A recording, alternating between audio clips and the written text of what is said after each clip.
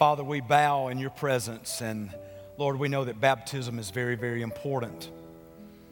It is a command, not a suggestion. But why baptism? And in order for us to have a new year and a new you, we have to be obedient. So Holy Spirit, let's take the next 27 minutes or so and let us encourage these brothers and sisters, even future brothers and sisters that will need to be baptized. And Father, now hide your preacher behind the cross and let us minister your word. And may it be pleasing to you, Lord, this sound doctrine and truth that can set so many people free. And we ask this now in Jesus' name. Amen and amen. Thank you, Brother Greg. It's been a great morning. As I shared earlier, I preached yesterday in Deckard, Tennessee, had a wonderful time with that group of men, and I'd stepped outside to do a moment of counseling with a brother, and that cold air got in my throat, and so been struggling a little bit, but the Lord has sustained us, and here we are in service number 3, and the Lord is going to see us through. I got to thinking about Reinhardt College in Waleska, Georgia. A number of years ago, when Greg Mayo was our youth pastor here, he would invite me to come, and several of our adults now that have their own children that are that age were a part of that group. And we would go up there, and on occasion, Brother Fred would come and drive that little Volkswagen Rabbit with the hood tied down with baling wire, and he would come flying into Waleska, Georgia. And we would sit around, a bunch of us young preacher boys, and he would tell us stories about baptisms, things that happen behind the scenes that you never hear about or you never talk about. And as I was thinking about that, pulling this message together, I remembered in my first pastorate, I was an interim at New Grove Baptist Church, and then after a few months, they took the interim off, and I became their pastor. And I was still getting used to baptizing folks. I had not done it a lot. And so hopefully the more you baptize, the better and more proficient you become. And we would on occasion go out and knock on doors, and people would respond to the gospel in a subdivision or in a trailer park or wherever it may be. And this precious lady gave her life to Jesus. And I said, ma'am, the water is warm at church. Would you like to get baptized? She says, well, I don't even know what that means. And I explained it to her that I would pinch your little nose and carry you down into the water and bring you right back up. And she said, well, I'm terrified of water. And I said, well, it'll be all right. I promise you. I've only done this a few times, but I hadn't drowned anybody. Everything's going to be all right. And so the next morning I preached, and after the service we're baptizing this sweet lady, and she's changed into her baptismal robe. I'm standing down in the baptistry, standing at the landing, and she won't come down the steps. And she looked at me, she says, I'm scared of you and I'm scared of the water. And I almost had to drag her down, kicking and screaming into the water. Well, I finally got her into the water. And she was calm for a moment, and then she looked at me, she said, I'm scared to death. And I said, sweetheart, right before I take you under, I'm going to pinch your nose, but take a big old gulp of air. And I promise you, I won't take you right in the water and right back up. And she said, okay. Well, I said my thing, and I now baptize you, my sister, in the name of the Father and of the Son and of the Holy Spirit. She sucked out all the air in the whole building. She buoyed on top of the water. And I'm like this guy in the video. I was afraid I hadn't done it right, so I tried to jump on the top of her and just push her all the way down into the water. I made sure she was baptized. Why baptism? You know, you look into God's Word, into the Old Testament, and you'll find in the book of Genesis a story about Noah, one of 8 people that were saved from the great flood of God's judgment. Thousands of years later, the Apostle Peter writes in his first book, in 1 Peter chapter 3, these words. For Christ also suffered once for sins, the righteous for the unrighteous, that he might bring us to God, being put to death in the flesh, but made alive in the Spirit, in which he went and proclaimed to the spirits in prison. Because they formerly did not obey, when God's patience waited in the days of Noah while the ark was being prepared, in which a few, that is, 8 persons, were brought safely through the water. So we see this mention that baptism has water a part of it. But it's not the most important thing about the gospel, but it is part of the gospel because of the command of the Lord Jesus.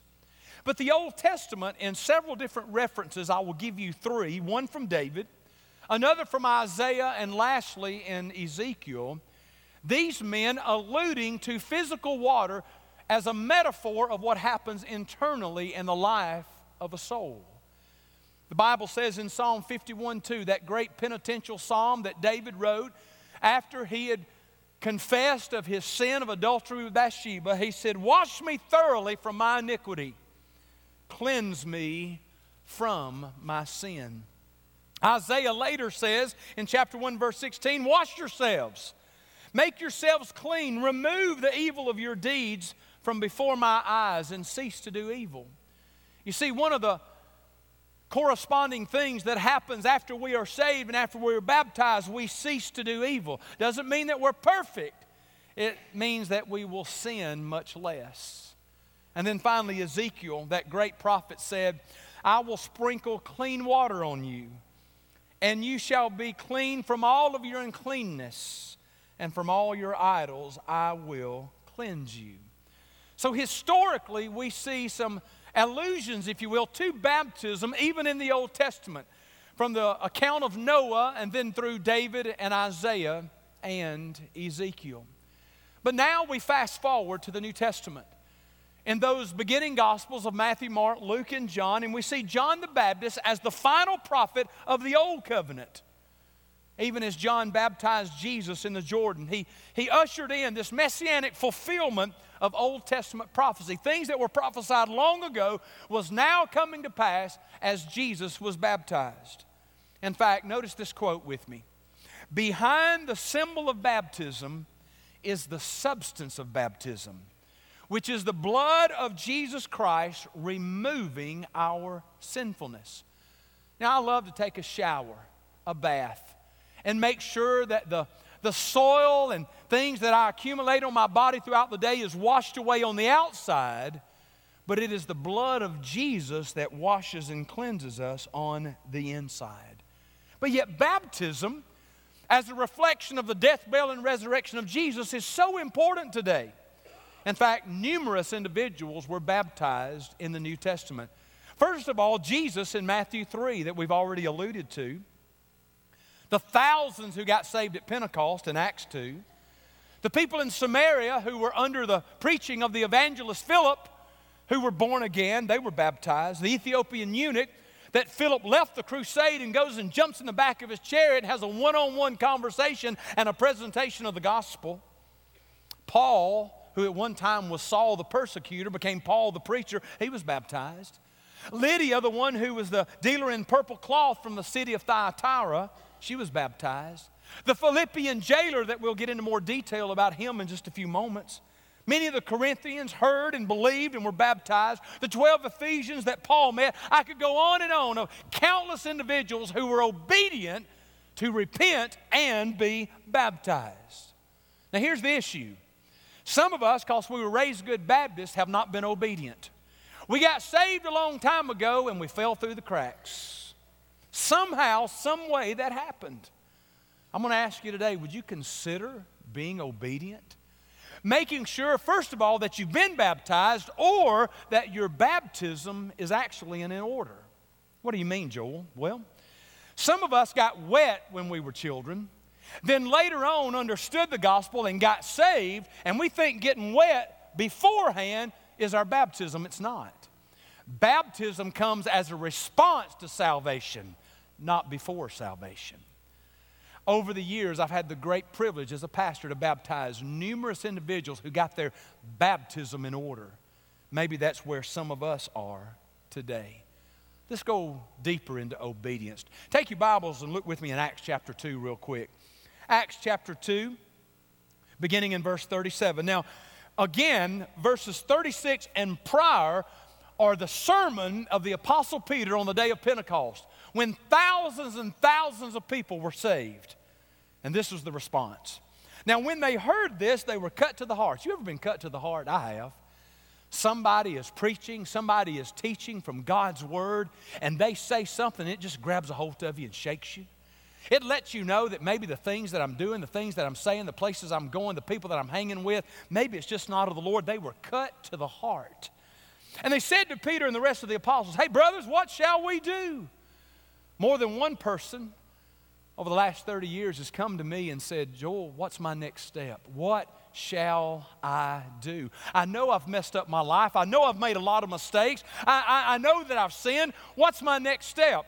Well, Peter responds and gives us the answer. Repent and be baptized, every one of you, in the name of Jesus Christ for the forgiveness of your sins, and you will receive the gift of the Holy Spirit. For the promise is for you, it's for your children, and for all who are far off. That's us. We are the ones who are far off. Everyone whom the Lord our God calls to himself. And we live in a time and we live in a place here in North Alabama that some use Acts chapter 2 verse 38 as evidence that it's belief plus baptism results in salvation. But Scripture, however, does not support this view. The Bible as a whole communicates that we're saved by faith, not by works.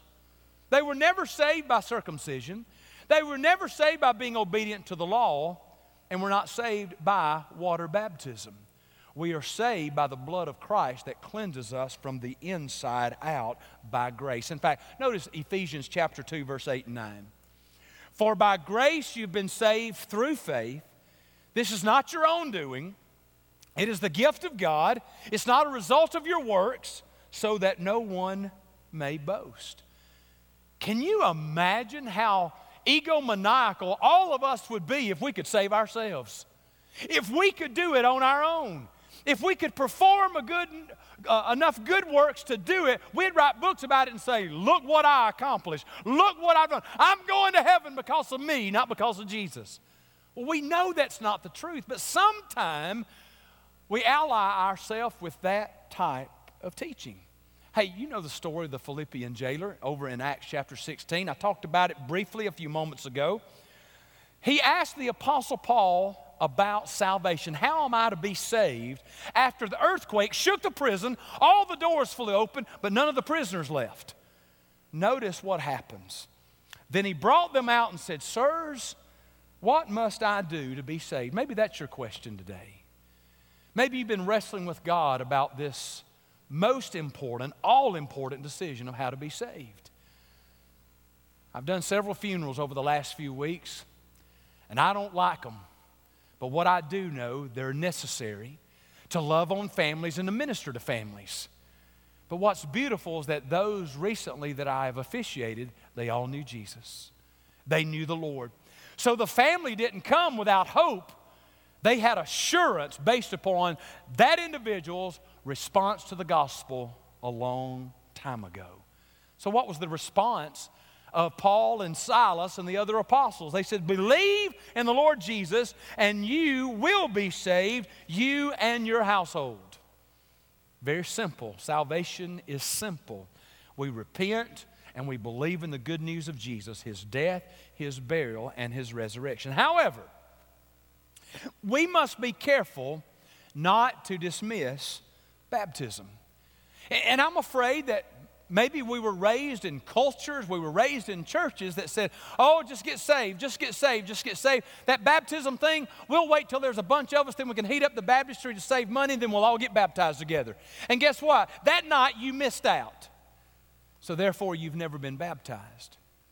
My beautiful bride, Jo, she got saved when she was a 6-year-old little girl at Bethlehem Baptist Church in Lacey Springs, Alabama.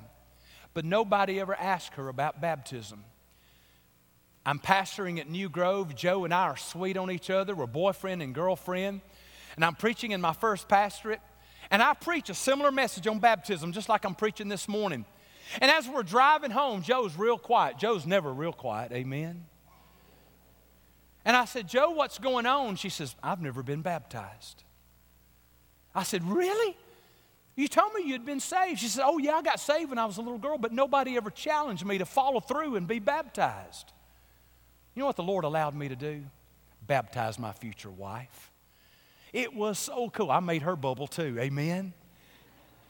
It was so wonderful that I got to be a part of that incredible moment of obedience in her life. What about you? Stop dismissing baptism. Oh yeah, we're saved by grace through faith, but the Bible says repent and be baptized. It's now time for some of us to do what the Bible says to do. Keep reading in Acts 16. Look at it. And they spoke the word of the Lord to him, of course referring to the Philippian jailer, and to all who were in his house, his wife and children, his family. And he took them the same hour of the night and washed their wounds. Now hear me out. The Philippian jailer had participated in making sure that Paul and Silas were in the lowest part of the prison and their hands and feet were bound in stocks. Now he wants to wash their wounds. Let me tell you something. Lost people don't wash people's wounds. Saved people do. But he hadn't been baptized yet. Something had already happened in that Philippian jailer's heart. He had been born again. He had repented of his sin. He had believed in the gospel. He was saved. But now he's wanting to wash their wounds. But then notice the next statement. And he was baptized at once, he and all his family. His whole family got saved. But he was baptized at once. He didn't wait 3 months. He didn't have to go to a baptism class to understand what baptism was about. No, he was just obedient. I want to encourage some of us today. You let us as a pastoral staff know, I need to be obedient. I accepted Jesus Christ 10 years ago, but I've never been baptized. I accepted Jesus Christ when I was a little boy or a little girl, and I've never been baptized. No, it's not for your salvation. It is because of your salvation. So let me ask you a question. Why do we set people apart by baptism by immersion? Why do we ask people to go down into the water and then to come up out of the water? Let me give you about 3 things to think about. First of all, the Greek word that is used for baptism in the Bible is baptizo. It means to immerse, to submerge, sink the ship. It means to get overwhelmed, fully wet. In fact, in the original language of Greek, it was to speak of a cloth that was being immersed in dye to change its whole color. So that's why we baptizo, we baptize, we immerse according to what God's Word teaches. In fact, baptizo is a method of baptism that is distinguished from baptism by effusion, which is pouring the water on their head, or aspersion, sprinkling. So that's why we immerse as a church. Secondly, Jesus was baptized by immersion. In fact, turn over in your Bibles to Matthew 3 real quick. Matthew chapter 3, beginning in verse 13. Then Jesus came from Galilee to the Jordan to John the Baptist to be baptized by him. John would have prevented him, saying, I need to be baptized by you. And do you come to me? But Jesus answered, let it be so now, for thus it is fitting for us to fulfill all righteousness. Then he consented. And when Jesus was baptizo, when Jesus was immersed, when Jesus was baptized, immediately he went up from the water. So in order to come up from the water, you had to go down into the water. And behold, the heavens were opened to him, and he saw the Spirit of God descending like a dove and coming to rest on him. And behold, a voice from heaven said, this is my beloved Son, with whom I am well pleased. Yeah, Jesus was baptized by immersion. But thirdly, historically, we know that the disciples also baptized by immersion. There are some older Christian documents outside and apart from the New Testament that refer to baptism in terms of immersion. There's a book called The Shepherd of Hermas, written in 100 AD, that says, so they go down into the water dead and they come up alive.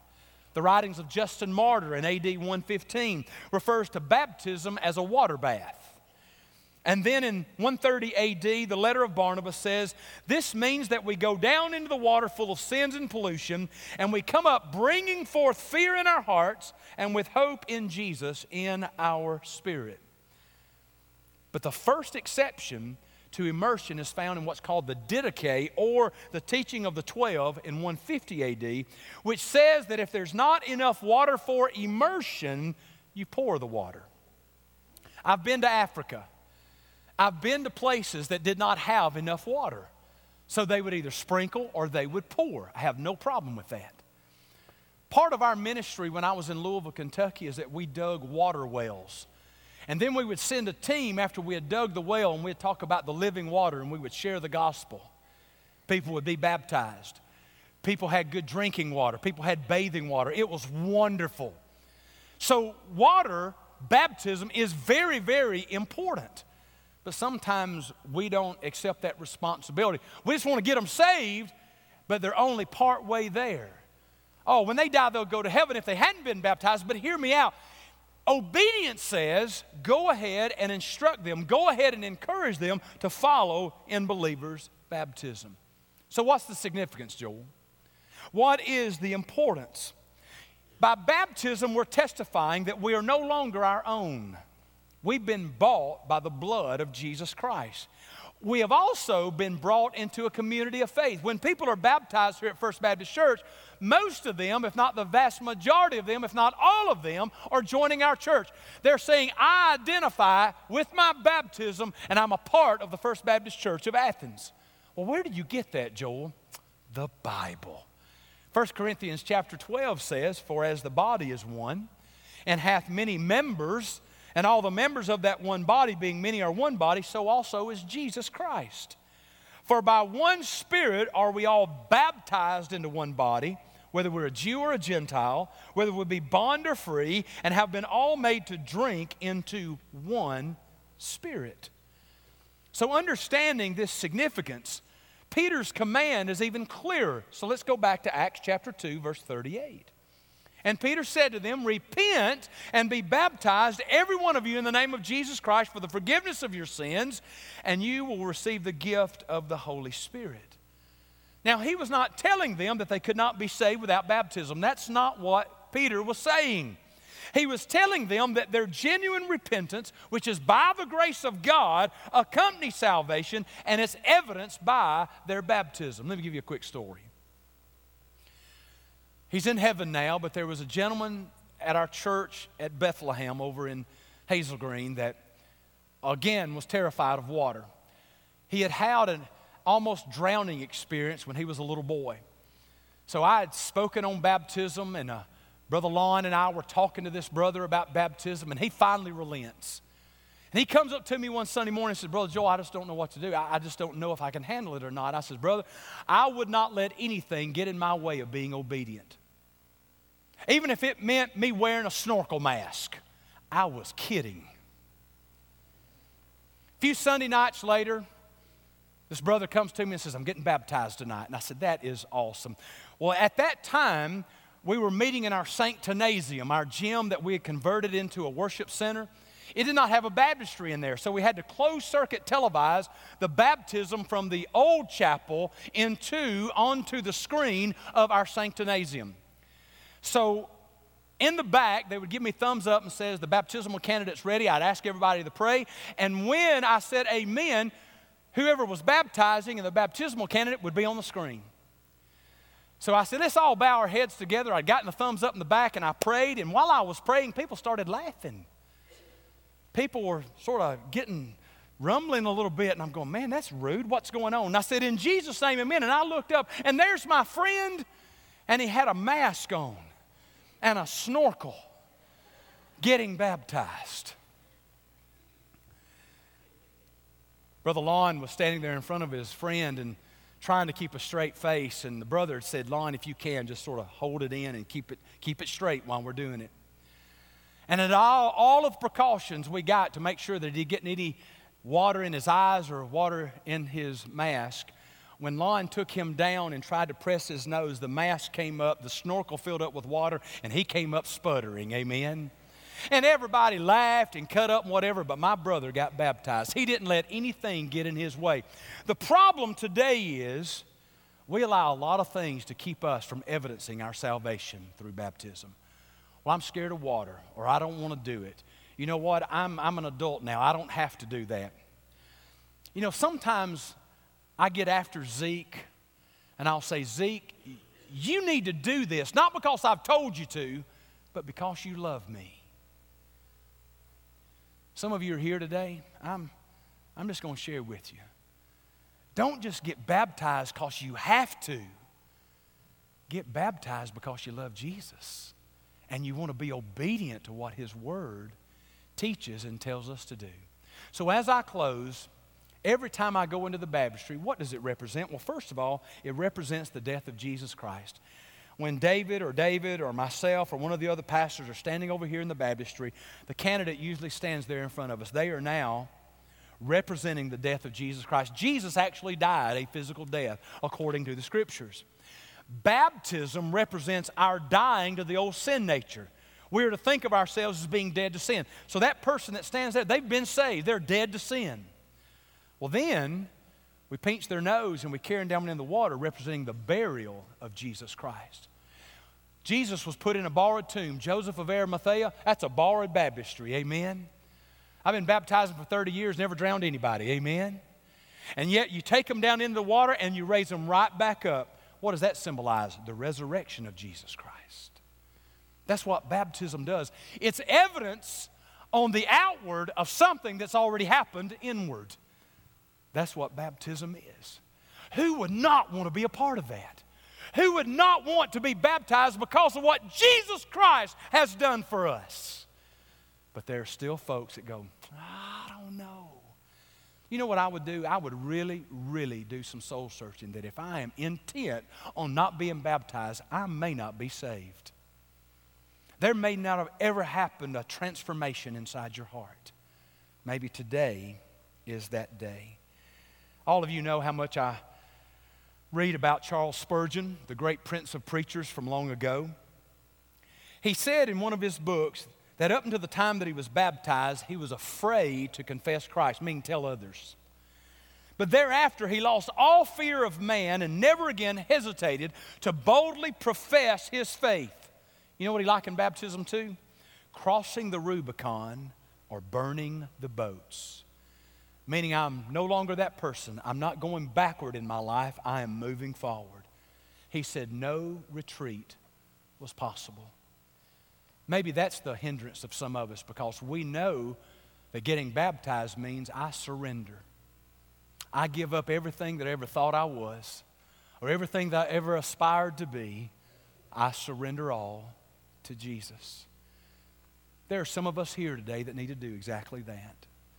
And then a boldness will consume you. Romans chapter 1, verse 16 and 17. For I'm not ashamed of the gospel.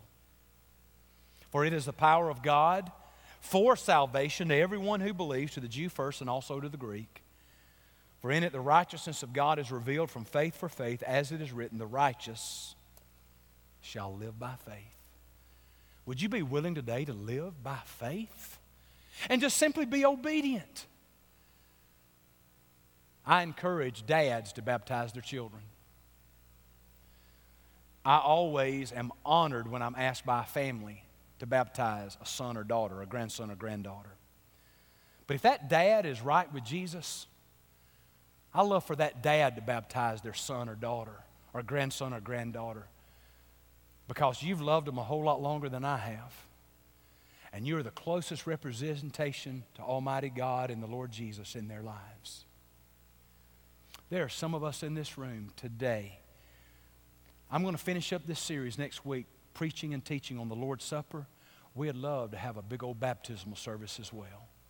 In just a few minutes, these guys are going to be lined up here in the front. You need to come to one of them and say, I need to get my baptism in order.